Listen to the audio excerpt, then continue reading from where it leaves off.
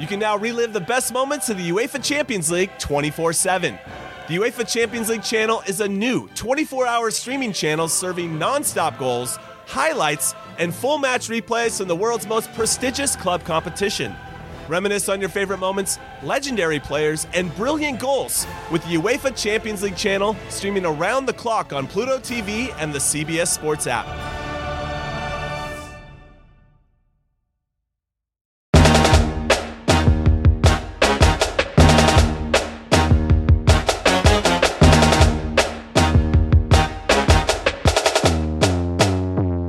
Hey, y'all. Welcome into another edition of the Barton and Bud podcast. We probably need to start this podcast by giving a special shout out and congratulations to Barton Simmons, my normal co-host, for becoming a hashtag girl dad for the third time.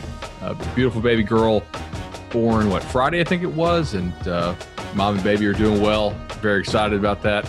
And Barton was very gung-ho that he was going to be able to podcast all throughout paternity leave. And Luke and I, or my manager, Luke Stampini, said, "Hey, just in case, make sure somebody else is available." And talked to Barton last night, and he said he had really not slept yet in about 4 or 5 days now. So enter the picture, Josh Pate. Josh Pate, you know him of Late Kick and Late Kick Extra podcast and YouTube show. Josh, what's going on, man?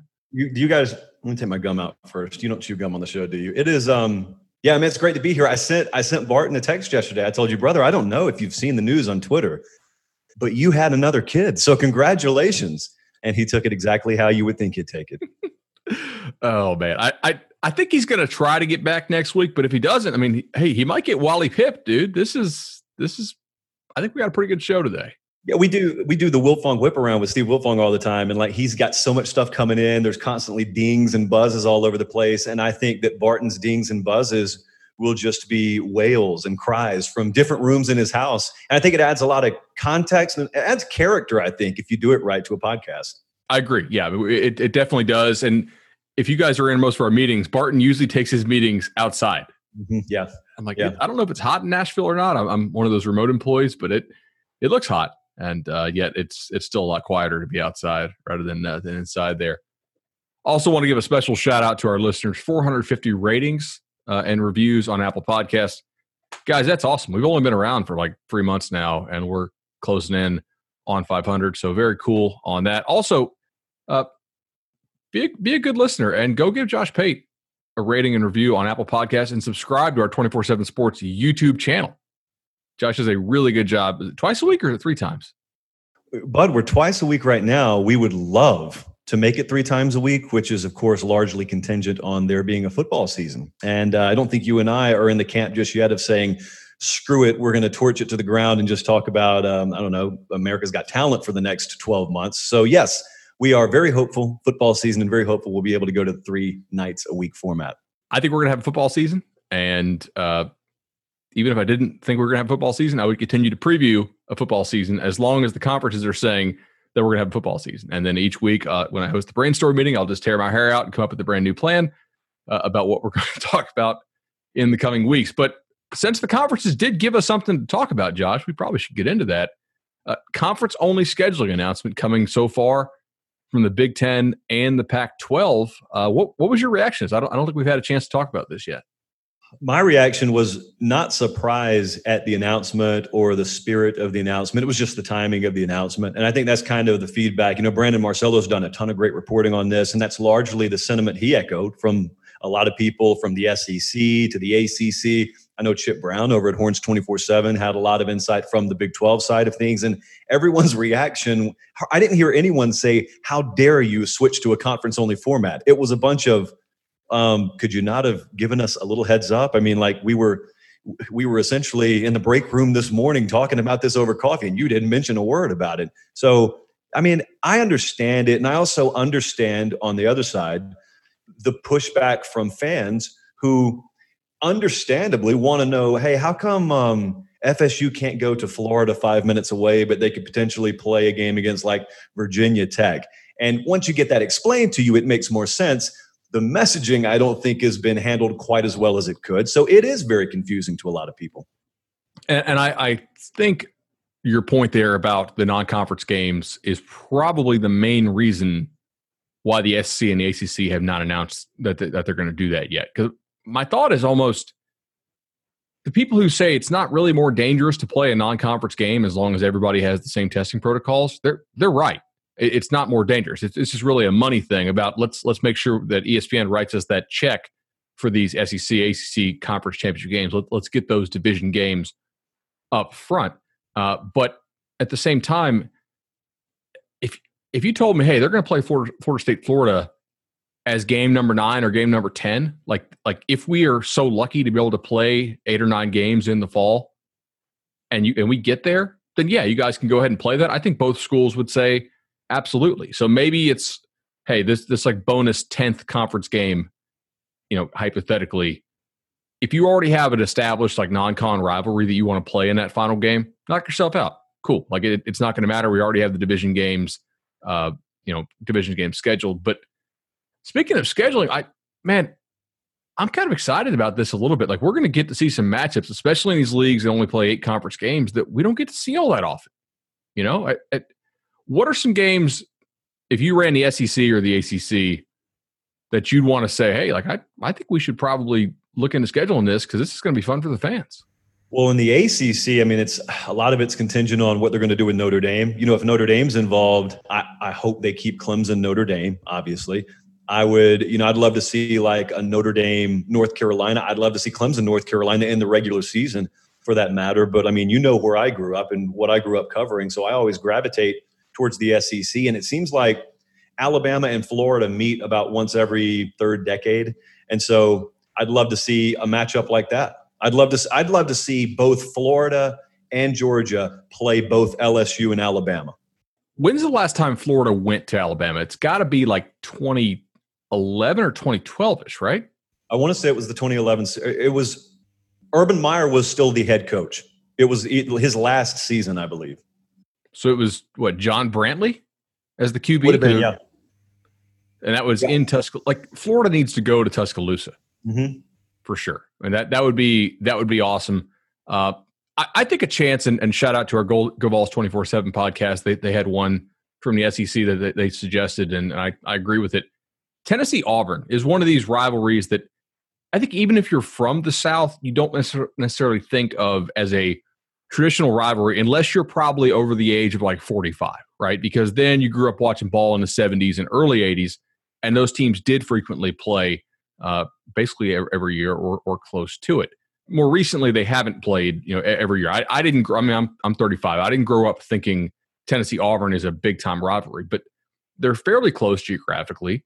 The last time they played was on the Plains in Pruitt's first year when they pulled that upset. Let's have Auburn make a return trip to Knoxville. That could be fun. Well, that's the beauty to me of geographically. Everyone's talking right now about let's make sure that teams that are more condensed geographically play each other. It limits travel. Well, that's kind of the nature of the landscape of the SEC anyway. Especially if you're kind of located towards the center of it, you take a bunch of bus trips every year. Auburn will have years where they only get on a plane a couple of times. And the other thing is all the states pretty much border each other. So you got a lot of those unnatural, quote unquote, rivalries, to either the casual fan or the younger fan that either A, used to happen on the regular a long time ago, or B, even if they didn't, like Tennessee, South Carolina, their division, so they play every year. But even if they didn't, when you have states that border each other, you got a lot of divided households. It's one of those jokes that people make about all the car tags down in the South. But although vanity may be a bit overstated, there is some validity to it. So let me ask you about this. I've been thinking about rematches too. Okay, last year Georgia A&M, last year, and to go another conference here, Penn State loses at Minnesota.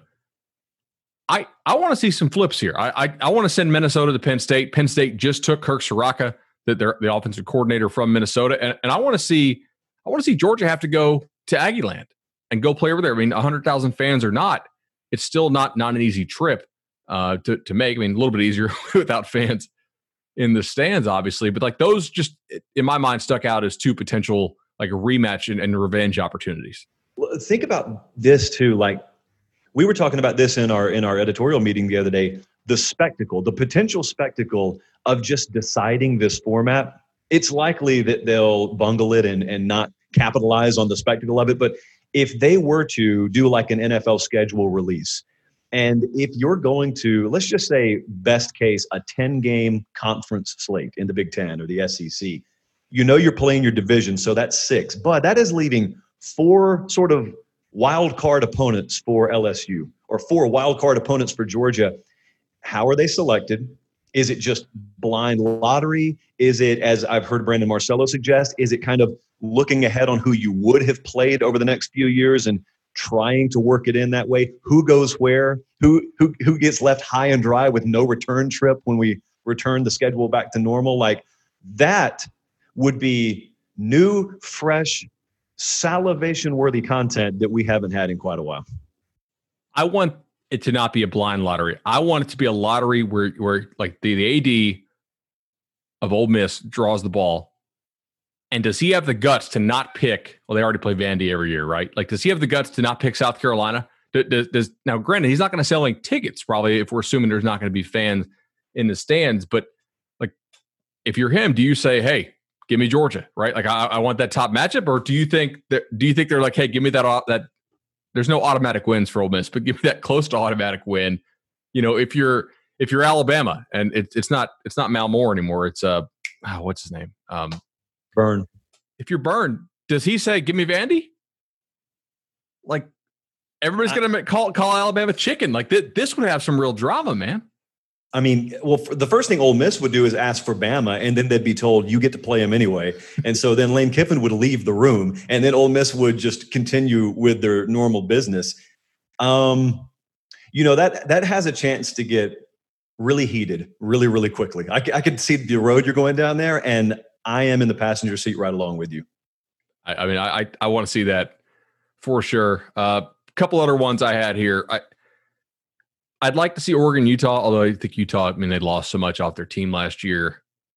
I would like to see Ohio State go to Wisconsin, just because I feel like that's probably the best chance that they could like actually have a little more drama to their season, and make that race just a little bit more competitive.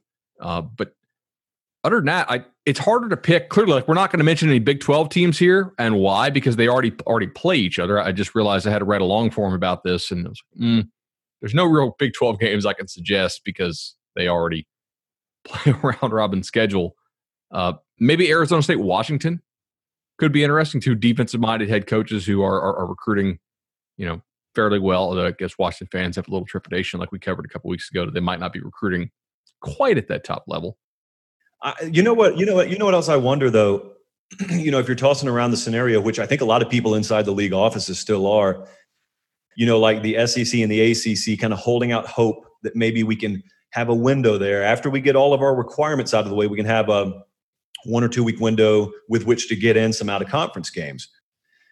If you're structuring it that way, number one, does everyone play an out of conference game, or do some teams take it and some teams just leave the weeks vacant? And secondly, if they do, does that mean there's an extended period between the time you wrap up your conference play and the time you hit conference championship Saturday?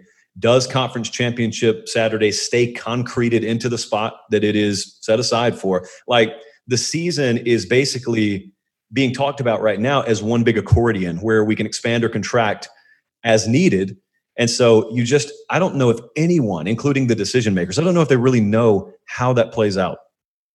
I totally agree. I think if you polled them just anonymously, if you asked them like their confidence level for playing like game 1, game 2, game 3, probably goes up a little bit like this. If you guys are watching on the YouTube version, my hand's going. And then like when you get to like game 6, 7, 8, 9, 10, I don't think you're going to have any ADs out there tell you even privately that they're confident that they're going to play 12 games this fall. But I think a lot of them think, hey, we can get 6 in and fulfill this contract over a 14-week period. I would love to have the non-conference games preserved, kick some to the end of the season, and just, even if you just tease me, lie to me, right? And just say, man, if we get through these conference games that we have scheduled, we can go ahead and play this non-conference rivalry at the end. If we've got all our conference games first, it's kind of like, hey, if you eat your veggies, you can have your dessert. And it also doesn't make you look necessarily weak in the eyes of anyone right now, because you can look back and say, even if it doesn't happen, you can look back and say, Did you forget? We were the ones that scheduled the games. You remember when everyone was canceling everything worldwide? We were scheduling the games, and it just turns out that fate's not going to let us play them, but we certainly wanted to play them. It just leaves an option on the table that it doesn't take any kind of added effort to revisit whether we're going to play Georgia versus Georgia Tech in late October than it does visiting it right now. Exactly. You mentioned that you would like to see Clemson play North Carolina, and North Carolina got some pretty big recruiting news. Was it end of last week? I think it was. Yeah. Tony Grimes, 5-star cornerback for the 2021 class. I think with his 96 rating, he'll probably end up being a 4-star corner on the composite once we slot him in. He has elected, because Virginia seems, can we say, unlikely to play a high school football season? I think that's safe, yeah. Okay, so unlikely to play a high school football season in the fall. Congrats to him. Awesome student. We see a lot of these guys try to cram all these classes in their final semester in the fall. For him to only be 1 credit short, he knocks out this government class, and he's enrolling at North Carolina right now. Only 2 weeks after he committed to them.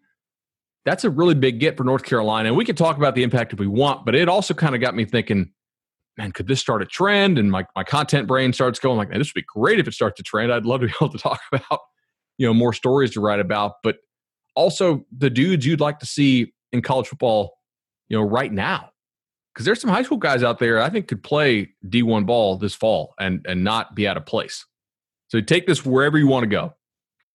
The first thing I wonder, you remember it wasn't all that long ago when the concept of an early enrollee was still pretty new. And it was one of those deals where you talked about, hey, there's this one kid at Alabama. There are these couple of kids at Florida State. They're missing their prom. Like, they're already on campus for spring ball. Then half of your class ended up doing that. Then for the blue chip kind of programs, a majority of your class was doing that. And so you wonder, okay, well, then what comes next? And I guess what could come next is maybe people looking at what he's done, what Tony Grimes has done when they're in 10th grade, and saying, I could be on a track to doing that.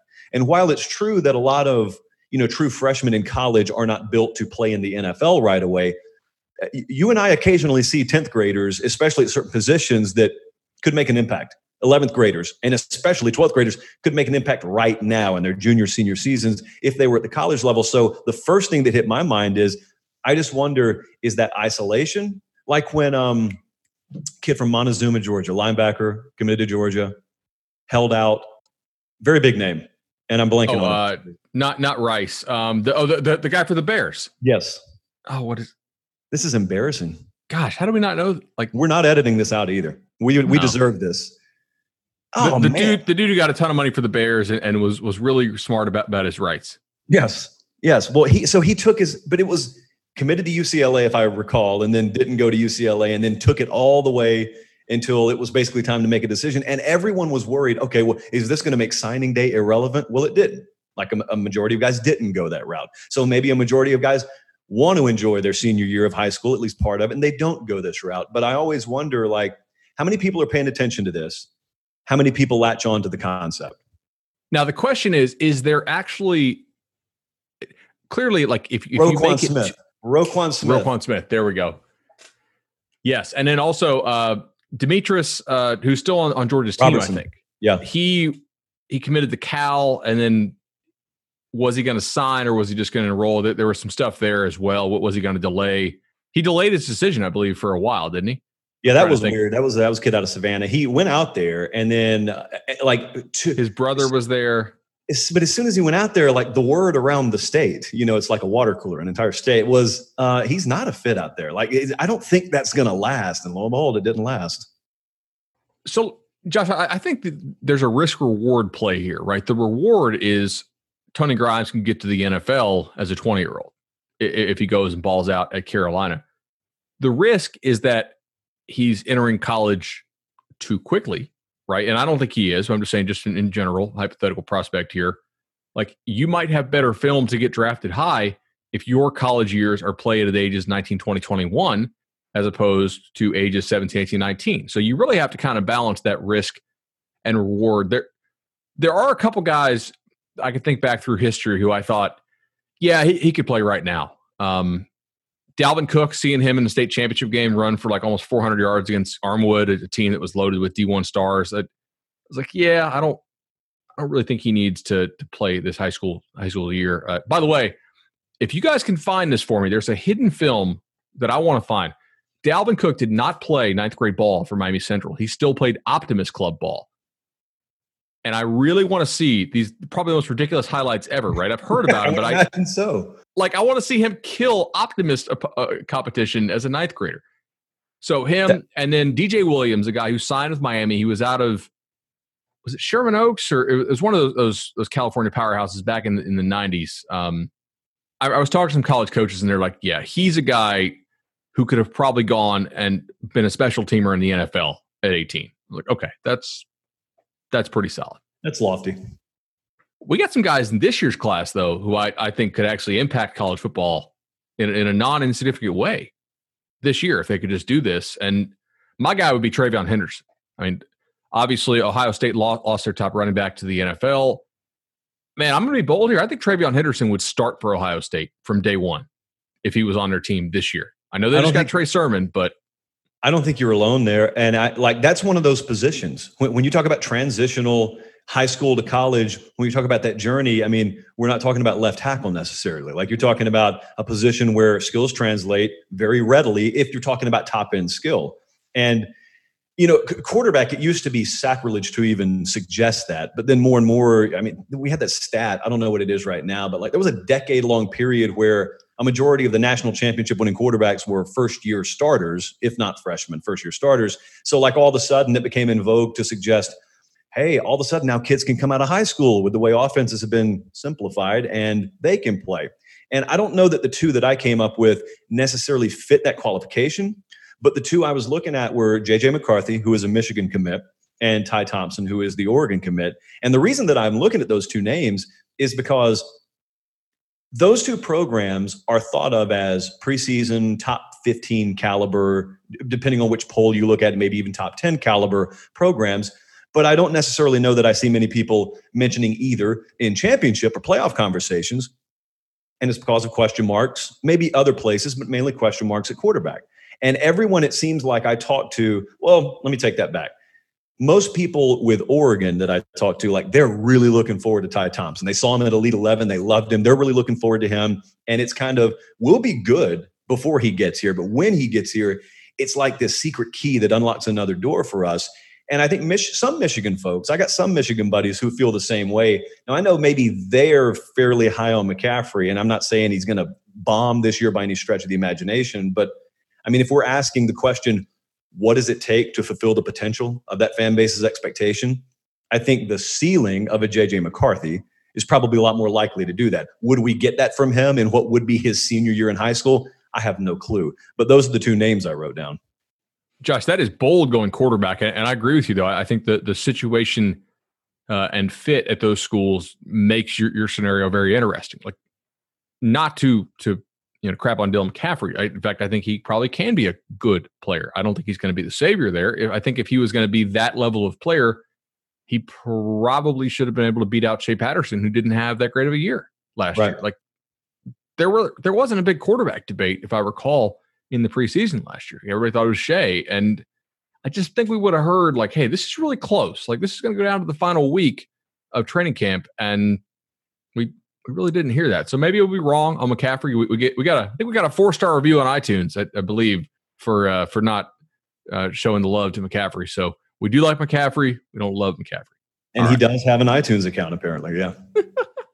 Or family. I mean, we know he has known family members, right? I mean, Look, here's the way to look at that. I had this done to me one time, and it just opened up new doors. When you're trying to make the case for a quarterback that a lot of people think is good to be elite or close to elite, just ask yourself this. Like, if you're a Michigan fan, if you took McCaffrey right now and you made him the quarterback of Penn State, how much more scared would you be of Penn State? And the answer is probably not that much at all. So if you put him in someone else's uniform and you can kind of strip the bias and strip the emotion away and ask yourself, like, how scared would I be if I had to play him?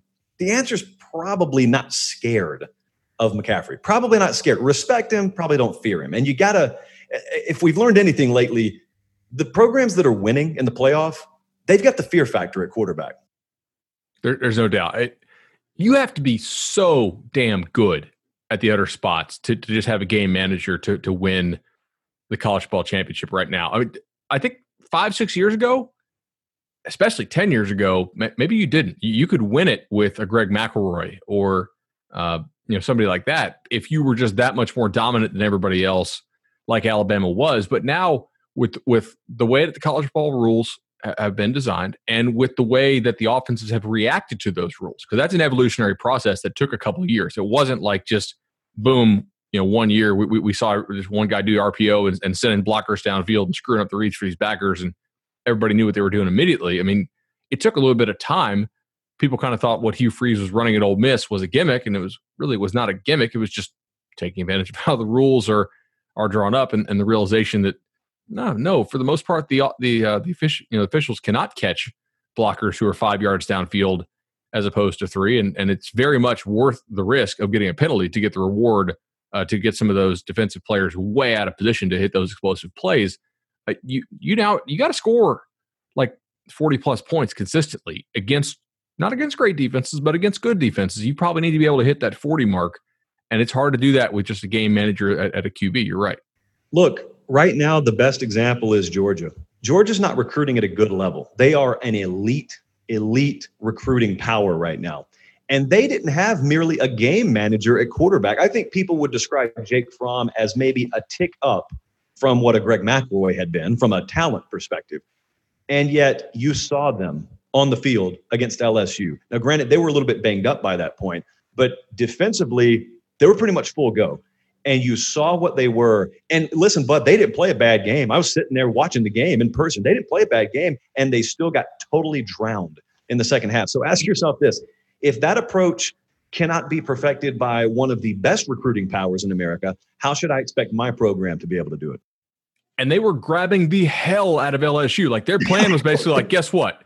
We're going to grab, and it was Belichick and the Patriots against the Colts in the snow. Like you're not going to call us for every single flag, right? Like you'll call a couple, and then we're going to get away with a lot. And LSU still dropped a ton of points on them. I mean, it was that I think that made it very obvious.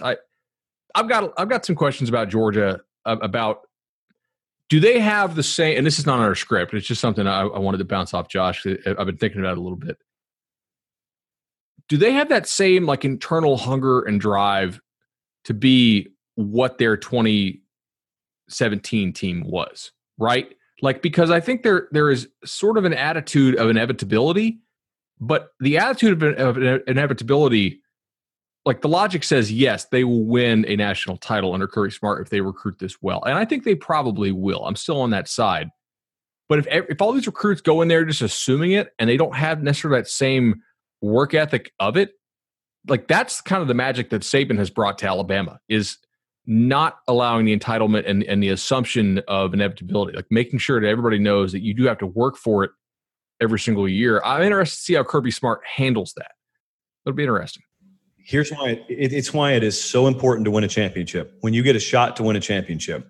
So when they went to the title game out of nowhere, seemingly from a national viewpoint in 2017, it was eerily reminiscent to me just from a flying altitude perspective. It was reminiscent to me of being around Auburn in 2013.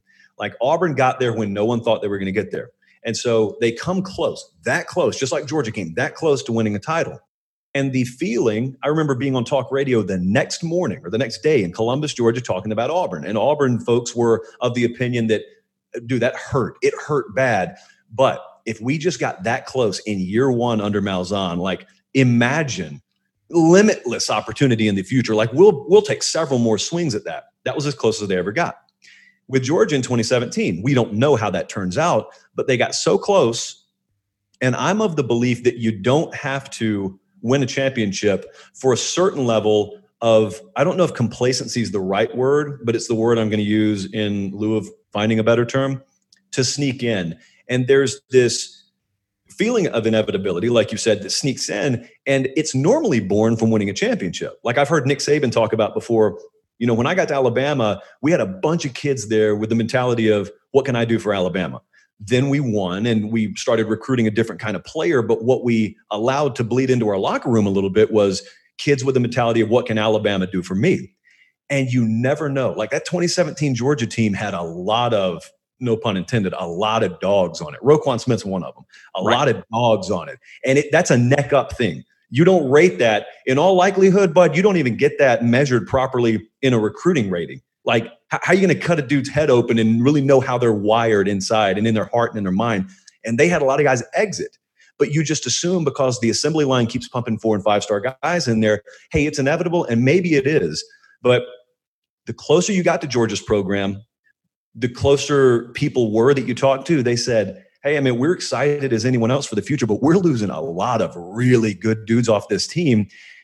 And to answer your question, I don't know. It's so important to win them. Like LSU last year, won a championship. Transcendent team, won a championship. Think about how much differently we would feel right now if they fell 30-27 to Clemson, and now they were watching Joe Burrow and a historic coaching staff and roster exit, and now they had questions about Miles Brennan and questions about replacing Joe Brady, and they didn't have a national championship in their back pocket. That is, to say night and day is the understatement of the year. Exactly. And I think Kirby can do it. And I think going out and getting Todd Monken and putting the effort forward to score more points and open up the offense more is a step in the right direction. My example, and it was actually the team on the opposite side of 2013 Auburn, right? Like that 2013 Florida State team had been back when Jimbo was like fully engaged and really into it. He had recruited, and they constantly beat him over the head. Hey, you guys can't play with the SEC. You guys can't play with the SEC. Yeah. And when you talked to them after the national title game, that was their thing. It was like, hey, we really went out and proved it. And that 2014 team they had was more talented than the 2013 team, but it didn't have LaMarcus Joyner. It didn't have Telvin Smith. It didn't have Timmy Jernigan.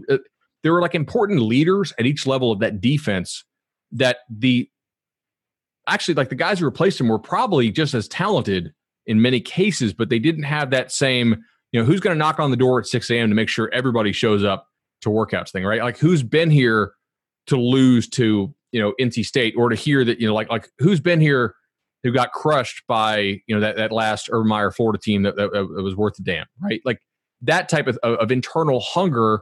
And I'm interested to see if Georgia can combat that type of thing. But hey, they've got 2 quarterbacks now. This is what we call a segue in the business. And we've had a couple. You also mentioned guys changing jerseys, which we could have segued right there, but we dove into this.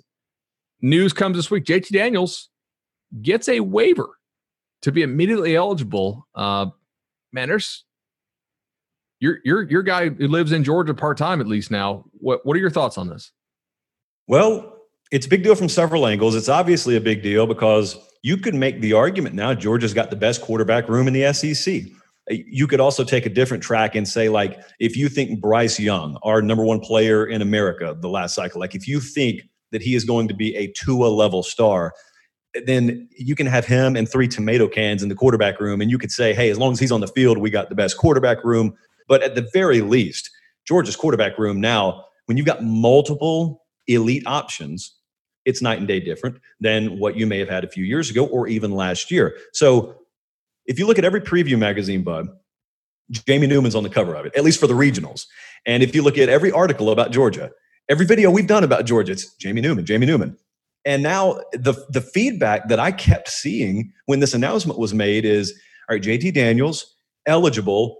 Now either people at the very least expect a very strong position battle or maybe just outright Daniels to start. Now, that's not necessarily the way I feel about it. Like if I had to place money on this one way or the other today, Jamie Newman would still be the guy that I rode with to start the season. And I've spoken to some people close to Georgia. I want to be careful with how I phrase this because I can get myself in a lot of trouble saying what I don't mean. But when we're talking about those intangible elements, for example, the qualities the 2017 team possessed en masse, everybody in Athens knows, or at least they think they know, Jamie Newman has that. I don't know that they are sold on JT Daniels from that standpoint yet. Talent is not necessarily a question, but it's the intangibles that you want. Because this last year's Georgia team, they lost a lot of those dogs off this last year's Georgia team. And you've got to replace that with something. And ideally, it would come at the quarterback position. But also, aside from the intangible nature, you and I know we're going to talk about this right now, like do any of us know that JT Daniels is even ready to play? I haven't seen him. I mean, he tore his ACL. Was it game 1 last year or game 2? It was very early. Either way, you're close to right. Now, look, some guys do bounce back from ACLs in like 10, 11 months. But that's not necessarily the rule. It's not a 10-month injury. It's still generally, 12 to 14 months, sometimes a little bit longer, just depending on the complications of it. He's not a guy that has to cut a whole lot, so I would assume that he could be close to healthy, but that's an assumption on my part. It's not based on anything that I know specifically about his case. We were discussing in the editorial meeting the other day, what if we do an article on the top players who could benefit from the season being delayed? Basically guys who got hurt mid-season last year or who got hurt in off-season conditioning or spring who might not have been ready to play come September, but will likely be ready to play come October or November, or more ready to play come October or November. And I think Daniels would have been number one with a bullet most likely there if we had known that he was going to be immediately eligible. Now this just makes me so much more confident in Georgia's quarterback position, because I know both these guys have talent, and I know that the winner of this beat out somebody who is legitimate competition, whereas I don't think there's legitimate competition at the quarterback position elsewhere on that roster if you didn't have Daniels for Newman to battle against, assuming that Newman's healthy. I mean, I remember, and it just, and you know how rarely I use this word, but it flummoxed me. There you go, write that one down. When this announcement was made, when Daniels transferring, when that announcement was made, I was very surprised, as I've been in a long time at the sport of college football, that I looked at our inbox when I was getting ready to do that next episode of Late Kick, and I had some Georgia fans actually questioning the decision to take him on Kirby Smart's part, because they said, ooh, man, like, what does this tell Jamie Newman? And what if this decreases the confidence level of other guys in the quarterback room? And it's like, are these emails coming from the actual planet Mars? Like, do you have no concept of how the elite programs operate? The elite programs, man, like if you're not being told in the living room, I'm going to try to recruit guys just as good as you. Like, the second you step on campus, I'm getting kids to try and take your job. Like, if you're not being told that, you're being lied to, because whether you're being told that or not, they're trying to do it every single day. So it's so nice. Like, it's why I don't take part in this whole quarterback controversy talking point that a lot of other people, that's a road a lot of people go down. It's not a controversy when you have multiple qualified options. That's just called depth. It's no different than outside linebacker. It's just depth. Exactly. I totally agree with you on that. And additionally, those Georgia fans, do they not realize who their head coach is? Like, he is from the Saban model. Jimbo does the same thing. We're just trying to get as much talent in here as we possibly can. Now, if it was Dabo, I do think Clemson operates a little bit differently. And some of these teams, from a fit and this is not like saying JT Daniels doesn't have character, but like, I know for a fact that Clemson spikes a lot of kids and will not take them, because I've talked to their coaches about this. And like, I know, like, there's certain kids they just won't take, right? Because they really value that overall kind of cultural fit of their program, and their player development speaks for itself. And they clearly have a recipe that they like. It's not that they don't want to foster competition, but it's like, we have 85 scholarships. We will give 5 or 6 of them to knuckleheads, but they better be the best, like, most talented dudes on the roster. And then we're going to have the other 79 balance out those 6, right? To where they kind of feel that shame if they're acting out, because the rest of us are pretty much in line and doing the right thing. I'm not saying that kids at other programs are not doing the right thing, but it's very clear that, like, Georgia's method is, let's stack talent and let the talent compete against each other. Like, period. That's what they do. And that's just another example here with the quarterback position. And they have a window to win now. This defense, like, this could be the best defense Kirby Smart has ever had, including the defenses he coordinated at Alabama. Look, I'm of the opinion that you want to talk about a shift in the overall direction of college football. Oklahoma was, I think, ahead of the curve in a lot of ways on this. I'm not saying they're the first program to ever take a high-profile transfer at quarterback, but I mean, like, they got on a roll there for a little while where it just looked like Lincoln Riley, he was going to give the cursory look to the high school ranks for quarterback talent. But man, like, they essentially outsourced their quarterback recruiting and development to other college programs, and then let them get ready down there or over there, and then we'll take them here. And the thing about it is, you can only be an A+ in so many categories. And let's say you're an A+ defensive staff, you're an A+ in your overall recruiting, but let's just say maybe either your quarterback development or the talent evaluation at the quarterback position. Let's say you're a C+ in that category. That doesn't mean that it's going to be handcuffed, and it doesn't mean it's going to be a handcuff for you for the end until the end of time. If you're a program like Georgia, like, I'm not sure JT Daniels is the first and last time they do this. I mean, if they've got everything else humming, and the transfer portal becomes a more attractive option year over year for quality quarterbacks who just don't like the situation they're in, I don't know that they don't visit this every offseason. They have a guy like Brock Vandagriff coming in, 5-star from the high school ranks, but it's like you said, it's like we just said, that doesn't mean that they don't look elsewhere. And so you just keep stacking and stacking and stacking. And when I know they are very burned by the Justin Fields, Jake Fromm thing. So that's the fear in the back of a lot of people's mind is, well, what if we get talent on campus, then we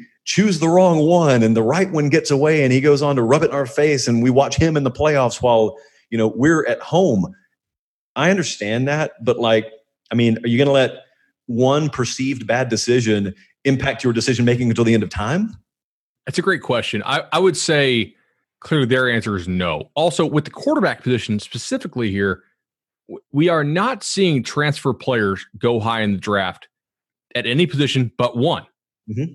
And that one position is quarterback. And I think part of it is because it's probably easier to determine who the best player is at your non-quarterback position because it's so much based on athleticism, height, weight, speed, and the technique, which you can evaluate. I do think there's a certain, when the lights come on aspect to quarterback play to makes it more difficult to choose who is the right guy.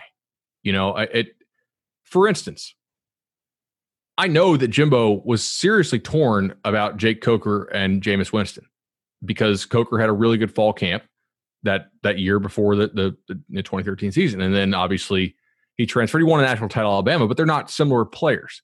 And I know that because of private conversations he had with guys who he doesn't know I know, right? He was seriously torn. Now, he picked Jameis, but it was fairly close.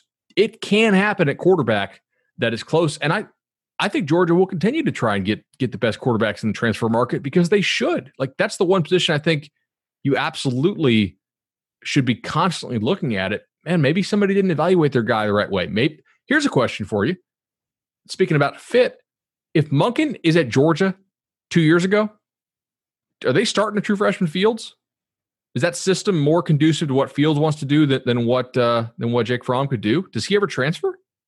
I think it's a really good question. It's the most fun kind of question because no one can be wrong because it's hypothetical. So, we do an entire part 2 of the show on this, but it's always it rubbed me the wrong way a lot when people who enjoy the benefit of hindsight wait a year or 2 years before they decide if something was the right decision or wrong decision. Because I'm telling you right now, I got a bunch of Georgia buddies back home who at the time Fromm was starting over Fields had no problem whatsoever trafficking in message board rumors about Fields' character. Okay. And so they were all on board with the decision. And then Justin Fields transfers and they end up not winning a championship with Jake Fromm. And now all of a sudden, Kirby Smart, he's got to show it to me, man, because that was a serious error in judgment a couple of years ago.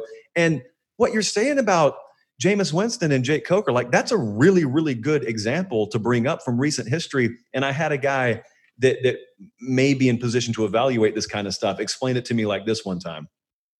You watch the overall trajectories of those two different careers. Coker won a national championship, so it's not like he was a bum, but you would clearly say Winston ended up being the more talented of the two with a much higher upside. I said, how could you not just see that? And Jimbo Fisher's a quarterback, offensive guru. How can you not see that? And he said, if you stand at home plate on a baseball field and you look at the foul lines and you just take it out to the edge of the dirt, so where the grass starts, how far apart are those foul lines? And it's not very far apart at all. But then he said, let those lines continue till they get to the fence. And then how far apart are they? And I said, well, an entire field apart. He said, sometimes, man, in the younger portion of a kid's career or in camp, and you're trying to evaluate two different guys at the same position, that's it. Those foul lines, they're very close together, but yet inevitably you let it play out. And at the end of the year, everyone in the hindsight quarterback position says, oh, look, it's not even close. No, it's not close once it plays out. But you don't make the decision after it's played out. You make the decision and then let it play out. I agree with you. Now, I will say with Fields, because I saw him at the camp he broke out at, right? It was the camp before his junior year, I think, in Orlando. And I was like, he looks like Russell Wilson hit with a growth ray. I mean, like, he's really, really good. And everybody loved Trevor, and I love Trevor, obviously. But there was no doubt in my mind that in basically any other year that I've been covering this, which is over a decade now, Fields would be the number one quarterback in the class, right? Like, no doubt. If you stick him in any other recruiting class year, it just happened to be he grew up like 30 miles away in the same year as Trevor did. And I do think, like, when he wasn't hurt as a senior in high school, super good. For some reason, Georgia can't find a way to let him actually throw passes in the game and are using him kind of as like a wildcat quarterback. And then immediately for Ohio State, he's really good again. Is it hindsight bias if I say, like, if the previous sample was elite, the 1 year sample at your place was kind of bad, and then immediately the sample thereafter is elite again? Like, I understand there is some hindsight in that, but I also think it's fair to say that, like, it's pretty clear that the way they handled that was a mistake.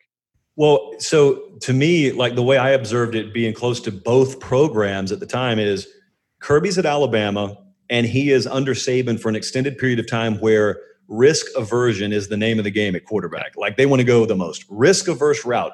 Well, about the time Kirby leaves is about the same period of time where Saban sort of abandons that, and he says, okay, we're going to play talent at this position. That's a couple of years after that. The 2017 year was where famously, he's finally convinced to bring Tua in at halftime. And then that changes the entire trajectory of the Alabama program.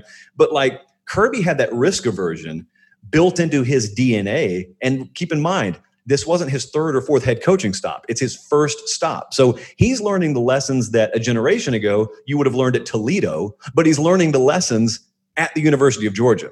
And so there are no training wheels. Like, you got to do it on the fly. And so I just think that probably he now looks back, if you've got him privately, and maybe he says the same thing that we're saying right now. But he also knows at the time, like, with the way that I was wired and with what I thought I was going to be able to do and what I needed to do to win, I wanted to go the most risk-averse and easiest route possible, and that was Jake Fromm to me.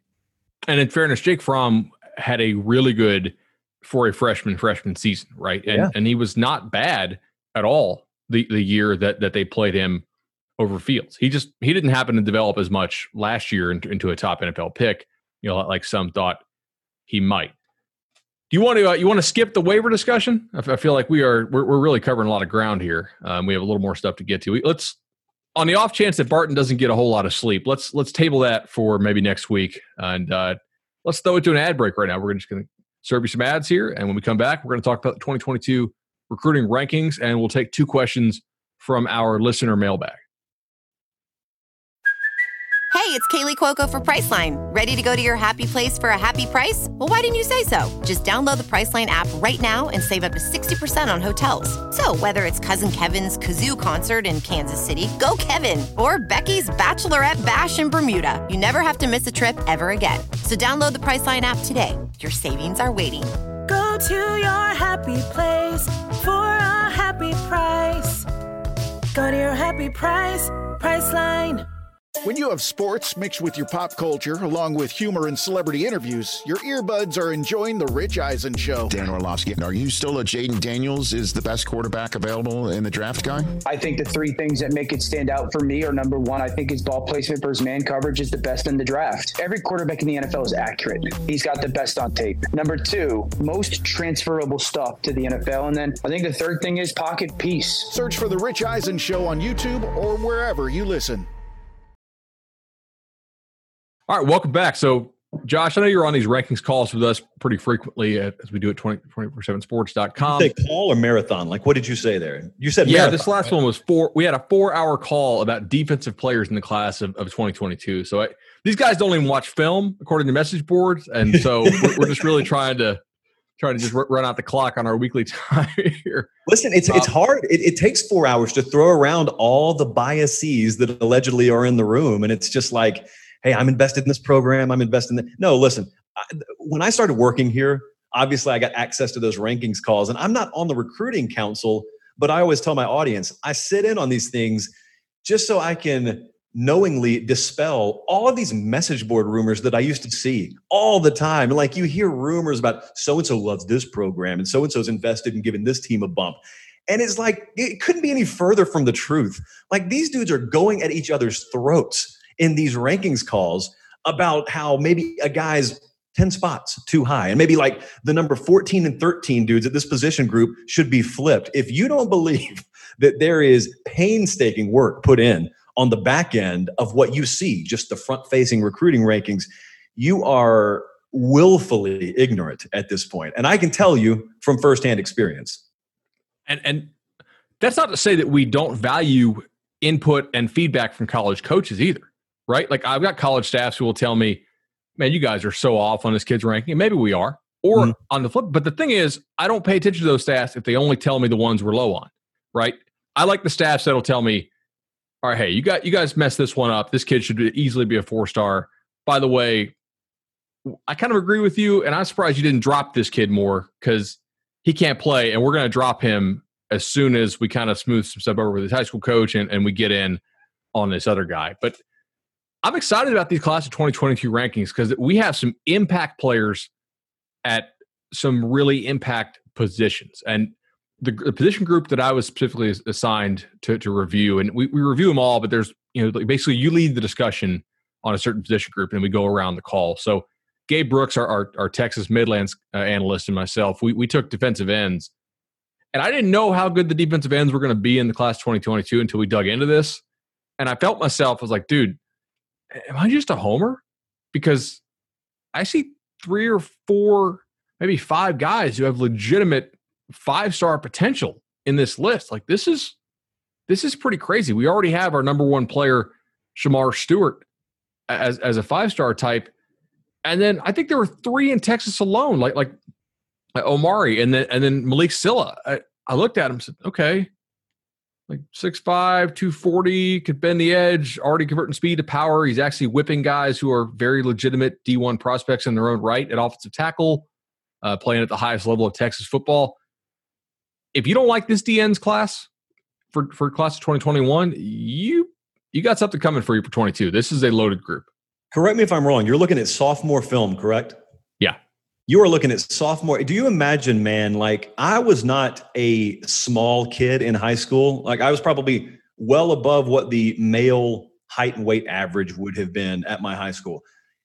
We didn't have 6'5", 240-pound 10th graders. I'm just telling you, we barely had kids who could bend around a corner in the hallway. We didn't have 10th graders bending the edge at high-level football in the state of Texas. So I've always wondered, like, just walking down these high school hallways, when you see these offensive tackle, like a Marius Mims at Georgia right now, what is it like to walk down the hallway with him? But to get back to what your point is, it's funny how on the high school level, it seems that there are hot years for positions, because you see that in the NFL draft, but the NFL draft is such a smaller sample size relative to the, like hundreds and hundreds and hundreds of high school players you have any given cycle. And it's always been weird to me, like, you would think the pool's big enough where you just have a certain number of really good to elite guys at each position each year with maybe some outliers. But it sounds to me like you're saying night and day difference, 2022 cycle versus 21 cycle at that particular, like, edge rusher position. Yeah, it's really good to see this many guys this early, right? Because they're probably not going to go anywhere. Some of them may not turn into 5-stars, but these kids we think have 5-star potential are probably not going to end up as 3-stars. And most likely there'll be some kids who emerge later that we don't even know about right now. At offensive tackle, for instance, we know a shockingly large portion of players who go like first-round offensive tackle didn't actually play offensive tackle until their junior or senior year of high school. And so I'm looking at it and saying, guys, don't worry if there's not a whole lot of guys we like at offensive tackle yet. Most of them are playing other positions, and they'll grow. And then it's those elite athletes who grow into offensive tackle size who end up being those special players. But yeah, I think DE is very good this year. Andrew Ivins, our Southeast regional analyst, he did defensive backs, and man, defensive back this year is loaded. Like Damani Jackson out of California, he's just an absolute dog. Travis Hunter of Georgia down in your neck of the woods. Really, really nice corner. Earl Little Jr., I think, is a very nice player. By the way, remember the name Marvin Jones? Played for Florida State? Yeah. It was probably the last linebacker, maybe Arrington did, to finish, well, I guess Mateteo, to finish as like a legitimate Heisman finalist. Mm-hmm. His son is like 6'5", 2 1/4, and pretty freakishly athletic already. So that's a name to watch out. And this Marvin class, Jones Jr. 2022 class? Yeah. Wow. All right, let me write that down. Mm-hmm. Let me ask you this. No one knows how it's going to play out necessarily, but like we've potentially got an extended time of high school athletes being away from normalcy. And so with college, it's a lot more regimented. I mean, you're already dealing with more developed athletes, but at the high school level, maybe not so much. And I wonder, like if, you know how like sometimes if you're in science class and like they cut down a tree and you're looking at tree rings and like they could point to you, hey, there's a drought year right there because you see how the ring's different and it's thinner or it's fatter. Is there any concern, or have you guys even discussed in the evaluation process looking at a guy's high school career evaluation-wise and noticing that gap, like that different looking tree ring on a guy because he missed very critical development time in the 16 months between his 10th and 11th grade years or whatever? Like, I wonder if that's something that's actually going to be a thing you have to look at down the road for kids who are in high school right now. I think it will. There's a lot of implications for this. I mean, I texted Barton the other day, good luck with the delivery and whatnot, but also, hey, we probably should not be putting out our final rankings until March, or maybe until April, if a large number of states don't play high school ball until the spring. I mean, imagine evaluating a sample set where half your states are playing high school ball in the fall and half of them are playing in the spring, and you're putting out your final rankings in January. Like that's incomplete. And also, if you did put them out on a regular schedule, what the heck are you going to evaluate for 22? Like you haven't seen some of these 22s in forever. So I think from that standpoint, it'll matter a lot as well for us evaluating. Flipping it on its head, though, for schools, if we don't move signing day, I don't think we have to move early signing day, right? I think there's some kids that know where they want to go that schools will green light to take, and maybe schools will be a little bit more conservative about who they take this year in December. We'll see. And I don't think you need to push back early enrollees. That's fine. I don't think if we're playing mostly ball in the spring, I don't think we need to have February signing day. I think we should move that probably to April, just for this year, so that everybody can kind of get a really good feel for where they sit, how good they are, be able to see you play as a senior. Because if you don't, I think what we'll see is a pretty massive transfer wave, both up and down, because the bust rate and conversely, the rate at which maybe a school like a Bowling Green signs a kid they shouldn't sign, right? As far as way too good for them, he wants to transfer out and transfer up. I think we'll have a tremendous transfer market about 18 months from now if we force all these kids to sign without playing their senior years. Well, I mean, if you don't do that, like the alternative is multifold. One, on the negative side, as you said, I don't think it's a very difficult pitch to coaches to say, do you really want the wave of consequences that are going to inevitably come from this? Number two, I've heard you talk about this before. What you're essentially doing, if you keep the signing dates as they are right now, early is fine, like you said, but keep the regular sort of finish line signing date as it is. What you're doing is you're doing the equivalent for a lot of programs if you have high school ball interrupted across the country in the fall. A lot of programs are doing the equivalent of like what Texas used to do voluntarily, which is take a bunch of dudes before their senior years even start, and you don't know if you evaluated kids whose ceilings are a little bit lower. Like you are self-handcuffing yourself to kids' junior years being the conclusion of their high school career. And the funny thing about 16-year-old kids and 17-year-old kids is like they continue to physically develop. And so you're robbing yourself of seeing that on a football field or in a camp setting if you just, for the sake of the way we've always done things, insist that we're going to keep that date in February. Now, selfishly, I hope it gets extended too, because it gives us a whole lot more to talk about in the spring period. But I mean, even if I wasn't involved in this, what is the good argument against doing that? So it's funny you ask. I actually asked Dino Babers, the Syracuse head coach, this morning on 24/7 Sports Social Distance Chat, And you can see that probably live Thursday or Friday on 247sports.com. And he said, I haven't thought about this, and I want to give you an answer that won't get me fired. He said, I think we should keep the December one. But I agree with you, there's probably some upside to moving the February one, right? Now, the thing is, this won't matter if all these coaches just try to gobble up all the commits anyway in December, right? This only matters if, the coaches are willing to kind of save scholarships and continue to evaluate, and maybe that's risky for them, but it's also potentially rewarding. And I think we might see some variance in terms of strategy, whereas now there's no variance. Now the strategy, with very few exceptions at the G5 level, some of them kind of wait, but now the strategy is let's sign everybody we can possibly sign in December. And if in December the big boys won't allow you to sign a scholarship, you will probably find some school, like let's say Ohio State says, no, we want you to wait. Minnesota might say, yeah, come on.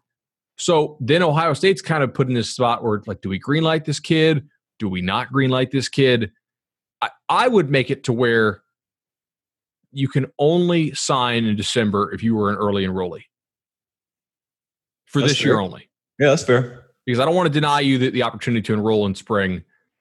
But if you're going to be like a June enrollee, I think you should probably wait this year. Listen, if I were a June enrollee, and I had all 5 of those stars next to my name, and especially see how things have evolved in normal years anyway, dude, do you remember when we were doing the National Signing Day show in February, how we were saying, how are we going to fill 3 hours? Now, in the end, it didn't matter. Right? It was easy to fill 3 hours, but we were able to write down in one column the huge signings, like the dudes who were left out there uncommitted. Man, you want to talk about brand appeal? Take it to February, children. Take it the distance. They're going to save a spot for you if you got that many stars next to your name. Also, the National Letter of Intent is intended to protect. First of all, it's mainly just intended to protect the schools, but it is largely intended. It kind of helps the prospects who are like your mid-level guys. If you are a 5-star recruit, you really should never sign, because the benefit you get of locking in a spot doesn't really help you. No school that actually wants you is going to say, hey, sign or we're taking somebody else. They're going to say, hey, 5-star Josh Pate, you don't have to sign. Just enroll at your earliest convenience, please. And you can do so. So if you're a 5-star, there's no way in hell I would ever sign a letter of intent. I don't really get the benefit of it. Now, I might sign scholarship papers. I might sign some scholarship papers or some financial aid papers with 3 or 4 schools, just to allow them to continue talking to me after the period ends. But yeah, man, I think that I'm holding out hope that this year we don't have this thing where all the kids sign in December. I wonder when the first conversations will even take place about potentially altering the back end of the calendar. I don't even know when that happens. I don't know either. Now, the thing is that the stated purpose of the early signing period right now that the NCAA kind of trumpets is that it allows kids who already know where they want to go to not be bombarded with calls over the Christmas holiday or December holidays and whatnot. And that's fair. But I think this year is just such a unique situation that maybe we should look past the stated purpose and maybe look at more of what the potential ramifications are of it and alter that some. Also, I wrote about this yesterday. JUCO season getting moved to spring. People don't know this. A lot of JUCOs redshirt the first year they get on campus at junior college, and then they play their second year. If this gets moved to spring, how the hell are we going to recruit JUCOs? You're going to go back to the high school tape only if these kids want to enroll in December? Either that, or you're just going to have to trust the highlight film they send you from their backyard. You're going to have to be evaluating TikTok film. I don't know what else you do, man. No one has an answer for that. What is the right answer for that? I don't know. I do know it's complicated. And I also know, talking to some guys who are in athletic departments, they're a little concerned about some of these junior college kids getting their credits, because a lot of these JUCOs are underfunded like crazy, and they're not really set up to excel in distance learning setting. So that's to say the least. Yeah. And now, maybe they'll just rubber stamp everybody gets A's. Let's all go home happy. But if they don't, that could be potentially a problem. Man, we're looking at an hour. I think we'll save these listener questions for the next one. Although let's knock out one. All right, let's take the one. You're a broadcast guy. The Orange Mamba, he left us 5 stars, and he said, hey, Barton and Bud are a good fit, informative and entertaining. My question, what are some of your favorite college football broadcast teams, both of past and present? Okay. So one of my favorites that I see him sometimes, but I don't see him put on those lists quite as much, was Ron Franklin and Mike Gottfried. And, Ron got run out of the business for saying some things he shouldn't have said. But like when he was on the call, man, that was a really good pairing. And Ron Franklin is one of those guys, Bud, that sometimes I hear criticism of guys like Chris Fowler. And the criticism, when you hear criticism of Fowler, is like, it feels like he is, a college football fan talking. It feels like he is broadcasting us, but he is not of us. Like, I mean, when he's done with that college football game, he's turning on tennis. Right. Whereas, Ron Franklin, like it's that dude it's woven into his DNA. And so that's the kind of broadcaster that I think appeals. And it doesn't work across the spectrum of sports. Like what works in Major League Baseball doesn't necessarily always work in college football. That's why another one I think is really good is Sean McDonough. Sean McDonough is a guy who translates that very well. And it feels like, it feels like him. It feels like he is speaking to you instead of to a huge audience you're just a part of. I totally agree with you on that. One guy who doesn't do quite as many games anymore. You remember Dr. Jerry Punch? Oh yeah, he was good. I like Musburger and Jack Root back when they were back when they were together. Those are always good ones. Keith Jackson is obvious. Like if you're a younger listener, go back and listen to some Keith Jackson games. I was working on something today. Keith Jackson thinks the 1967 USC-UCLA game is the best game ever played. And it's I want to go back and watch this thing because it's UCLA's quarterback was a backup who ended up having broken ribs in the game and still threw for 310. And then USC, their quarterback audibled on 3rd and 7 from their own 25 or something to give O.J. Simpson the ball instead of throwing a pass. And Simpson houses it to win the game for USC to send them to the national title, which does sound like a pretty awesome game. Look, if Keith Jackson told me my name was Stephanie, I'd call my mom and tell her to check my birth certificate. What he says just goes for me. When you ask me the question, if you grew up in the South, especially, like, it's not just the South, dude. If you grew up, like we're in our mid-30s, so like you grew up seeing sort of the tail end of Jackson's career, but also all the VHS tapes that your dad owns or like your uncle owns. Like it's all he is the backdrop for all of the big time college football games. So much so that I just assumed everyone knew about him. Like I go past Keith Jackson and you just assume, okay, he's on everyone's Mount Rushmore. Let's fill out the rest of it. Like what's the second, third, and fourth level of the totem pole? Another guy who wasn't perfect, but I really did enjoy him on the broadcast was Vern Lundquist. Because like Vern Lundquist liked the SEC, but he didn't buy into like, the SEC is the best conference by a mile every single year. And he also would poke fun at his employer. And so I go back to 2003, and this is actually not even a football thing. It was during the basketball championship, and they had Lundquist, pretty sure this was Vern, calling the game. And I forgot what game it was, but CBS had like one of those like in-house movies, and it was either I think it was Spring Break Shark Attack or Locusts, right? But so Vern had to read the promo for this, and he's like, "Don't forget, at 6:00 on the East Coast after 60 minutes, it'll be locusts." and I don't think he realizes his mic is off, and he's like, "What the hell?" Just wow, yeah. Oh man, it just always stuck with me. Like that's live TV for you, right? I like, if you work in our business for any length of time and you broadcast or I did talk radio in the South before I started doing this. So like every Monday morning, people want to talk about two things. They want to talk about that Saturday's games and how much they hate Gary Danielson. That's the two things that they want to talk about. And so I've never had a problem with Danielson. Never had a problem with him. I always loved Vern Lundquist. And like for me, my teenage years, early 20 years, that's the soundtrack with which I remember for a lot of the big games I grew up watching. The reason I never cared about the criticisms of like Vern Lundquist and Gary Danielson is because a lot of the criticisms would be like, oh, he's stupid. Well, why is that? Well, like he called Rolando McClain Orlando McCain one time. Like, I don't really care. You're supposed to get the names right. I've got it.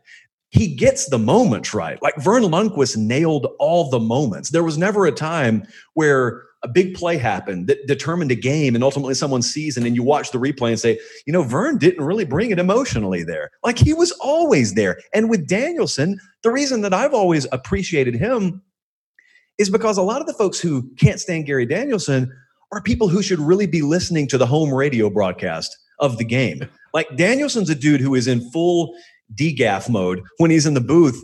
That's the kind of guy I like. I don't need someone I agree with all the time. I like someone who will be a little bit critical of my program every now and then, because there is no perfect program. So if you're going to be honest, by default, there are criticisms for every program. There are players that anyone would get attached to. Like, they slurped Tim Tebow for 3 years. So did everyone else. Like, who wouldn't have done that unless you were a Georgia Bulldog fan or FSU fan? Right, exactly. A couple other guys I like. I think Brock Huard does a really good job as someone who's a little bit younger, more contemporary. Just from being around a lot of the big games, in the Southeast and somewhat nationally, like, you notice people who really work for it, and like Holly Rowe could just slack off if she wanted to and doesn't. You know what I mean? Like, she's there early, like she's working the sources. I think Maria Taylor does a really good job of that too. I don't think people realize how hard it is to do sideline stuff and do broadcast stuff and pregame. Like, that's a really intense schedule that they keep. If you want to know how broadcasters, if you want to know how good a sideline reporter is, one of the names that we have listed already told me this one time. If you want to know a good sideline reporter, just look at what they're wearing on their feet, because some people are there for style and some people are there to get in work. And if you look at like Holly Rowe or Maria, like people like that, they may do their intros and they may do their stand-ups wearing heels or whatnot, but as soon as that ball is kicked off, it is the quickest footwear, the best and most comfortable fitting sneakers they can find. Because, dude, you are putting in some work. You're going, like, I witnessed one time, you'll have an injury and you'll be on the opposite 30-yard line, and they'll be in your ear telling you, we're coming to you for a 20-second hit after this next play. And you don't even know what happened. So you can't walk across the field. You got to hoof it through the end zone. And then you got to get over there. You got to get an update, hopefully from a trainer. And also, Bud, you have to go on national TV and you have to talk without doing that right there. That's not easy. It's hard. It's barely easy to do a podcast like that. It's very hard to do it on the field. And most broadcasts do not staff 2 sideline reporters. No, they do not. I mean, they used to sometimes, but nowadays they don't. I mean, national championship will have it, obviously, but for the most part, they don't. That is really, really tough, and it's hard to get information. I mean, like if you're doing the SEC, there's a good chance you're doing like a Saban game, and like, good luck getting one of those trainers to say exactly what it is to you. Right. All right. Hey, I'm out of breath. I'm reporting it's a lower body injury. Well, thanks. We saw that on the lower extremity. Now it's a lower extremity. And like, the throat slash has been banished on the football field, but you still see it on the sideline. When you ask for health updates, you'll get it all the time. No doubt, man. Oh, by the way, speaking of broadcasters missing moments, do you know Keith Jackson actually missed Woody Hayes punching the Clemson player? Tell me this story. No, I do not. Yeah, I was looking at his wiki this morning. Him and I think it was Frank Broyles. They were in the booth when Woody Hayes obviously punched the Clemson guy and eventually got fired, and they had limited replay capability. And Jackson and his analysts said that they didn't see it happen on the main feed in the booth, and they weren't able to show it to him in the booth with the replay capability that you were seeing on TV. So Jackson really kind of got reamed for this. That, like, they thought he was just being protectionist of a head coach who he was friendly with, who happened to punch a player of the opposing team on the sideline. If you guys don't know what happened, just Google that.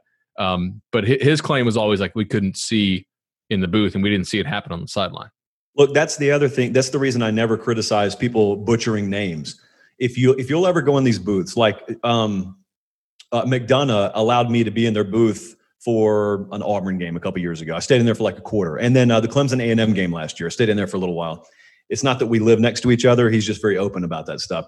If you could see the chaos, not even controlled, just utter chaos that is a booth. You have 2 spotters, you have a production truck in your ear, and they're talking to you constantly. And imagine trying to talk, not to someone, but to 4 million people, trying to talk while simultaneously you hear 3 other voices.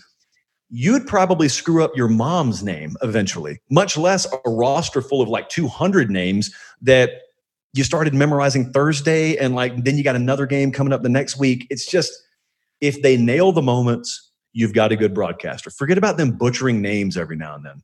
Exactly. And they can't get too excited about every moment. Like they have to be able to dial it down. You have to have waves with a crescendo, right? If they're constantly excited all the time, if their voice just, peaks every single moment, it's almost like they're too anticipatory of a huge moment. Like you have to be able to realize, and I also like a good broadcaster can shut up at the right time. You know what I mean? If you go back and look at Jackson, it's Vince Young scores.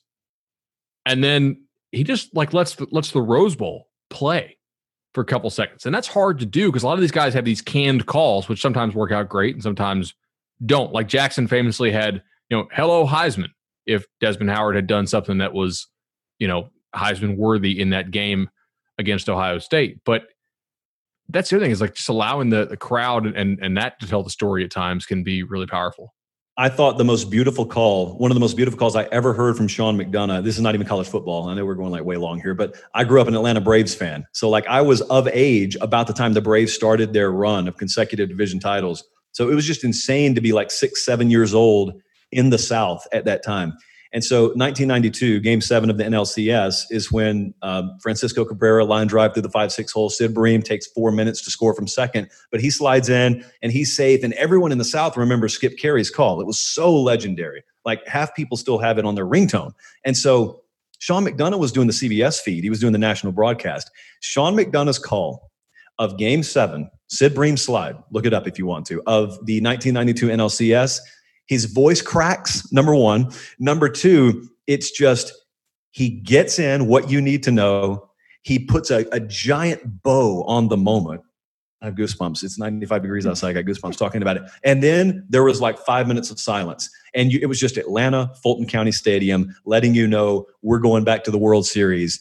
And it's just Sean McDonough sitting there going right along with you, just looking to the left, looking to the right. But it's such a great call, man. Oh, man. I'm going to say a name. I just want to see how you react. Eric Gregg. Don't do that. Listen. We've had a good day. I think we've had a really good day. Eric Gregg should be absolutely ashamed. He's no longer with us. But Eric Gregg committed what I think should be considered felonious activity in Game 6 or 7 of the 1997 NLCS. Travesty. It is nothing short of a travesty. The strike zone was wider, if you're watching on YouTube, than the split screen we have. Look at how wide that looks, bud. That's much wider than a home plate. And it's on there. Just Google Eric Gregg. That's all you have to do. 2 G's on the end of Gregg and 17 K's on the end of Levon Hernandez's stat line, because the plate was it was basically 2 home plates that day. It wasn't a spring training game. That was to decide who's going to the World Series. Insanity. It was warm though, man. It was hot in South Florida. Things expand, don't they? Those strike zones expand in that warm weather. Yeah, about 2 bathtubs high and 3 wide, man. That was. I can't believe that, and it got to the point. If you'll look at it in succession, you'll see guys like Fred McGriff and Ryan Klesko. Eventually, you got guys being punched out, and they're just looking back. They're not even arguing anymore. It's just disbelief, and it's not are you on the take, but how much money did they pay you? That's essentially the question that was left to be asked. Hani is DMing us right now. ETA for Barton and Bud files. So I'm going to tell him 2 minutes. Awesome. All right, buddy. Enjoyed this. All right, man. Hey, it's your fault for talking so slow, and that's my story, and I'm sticking to it.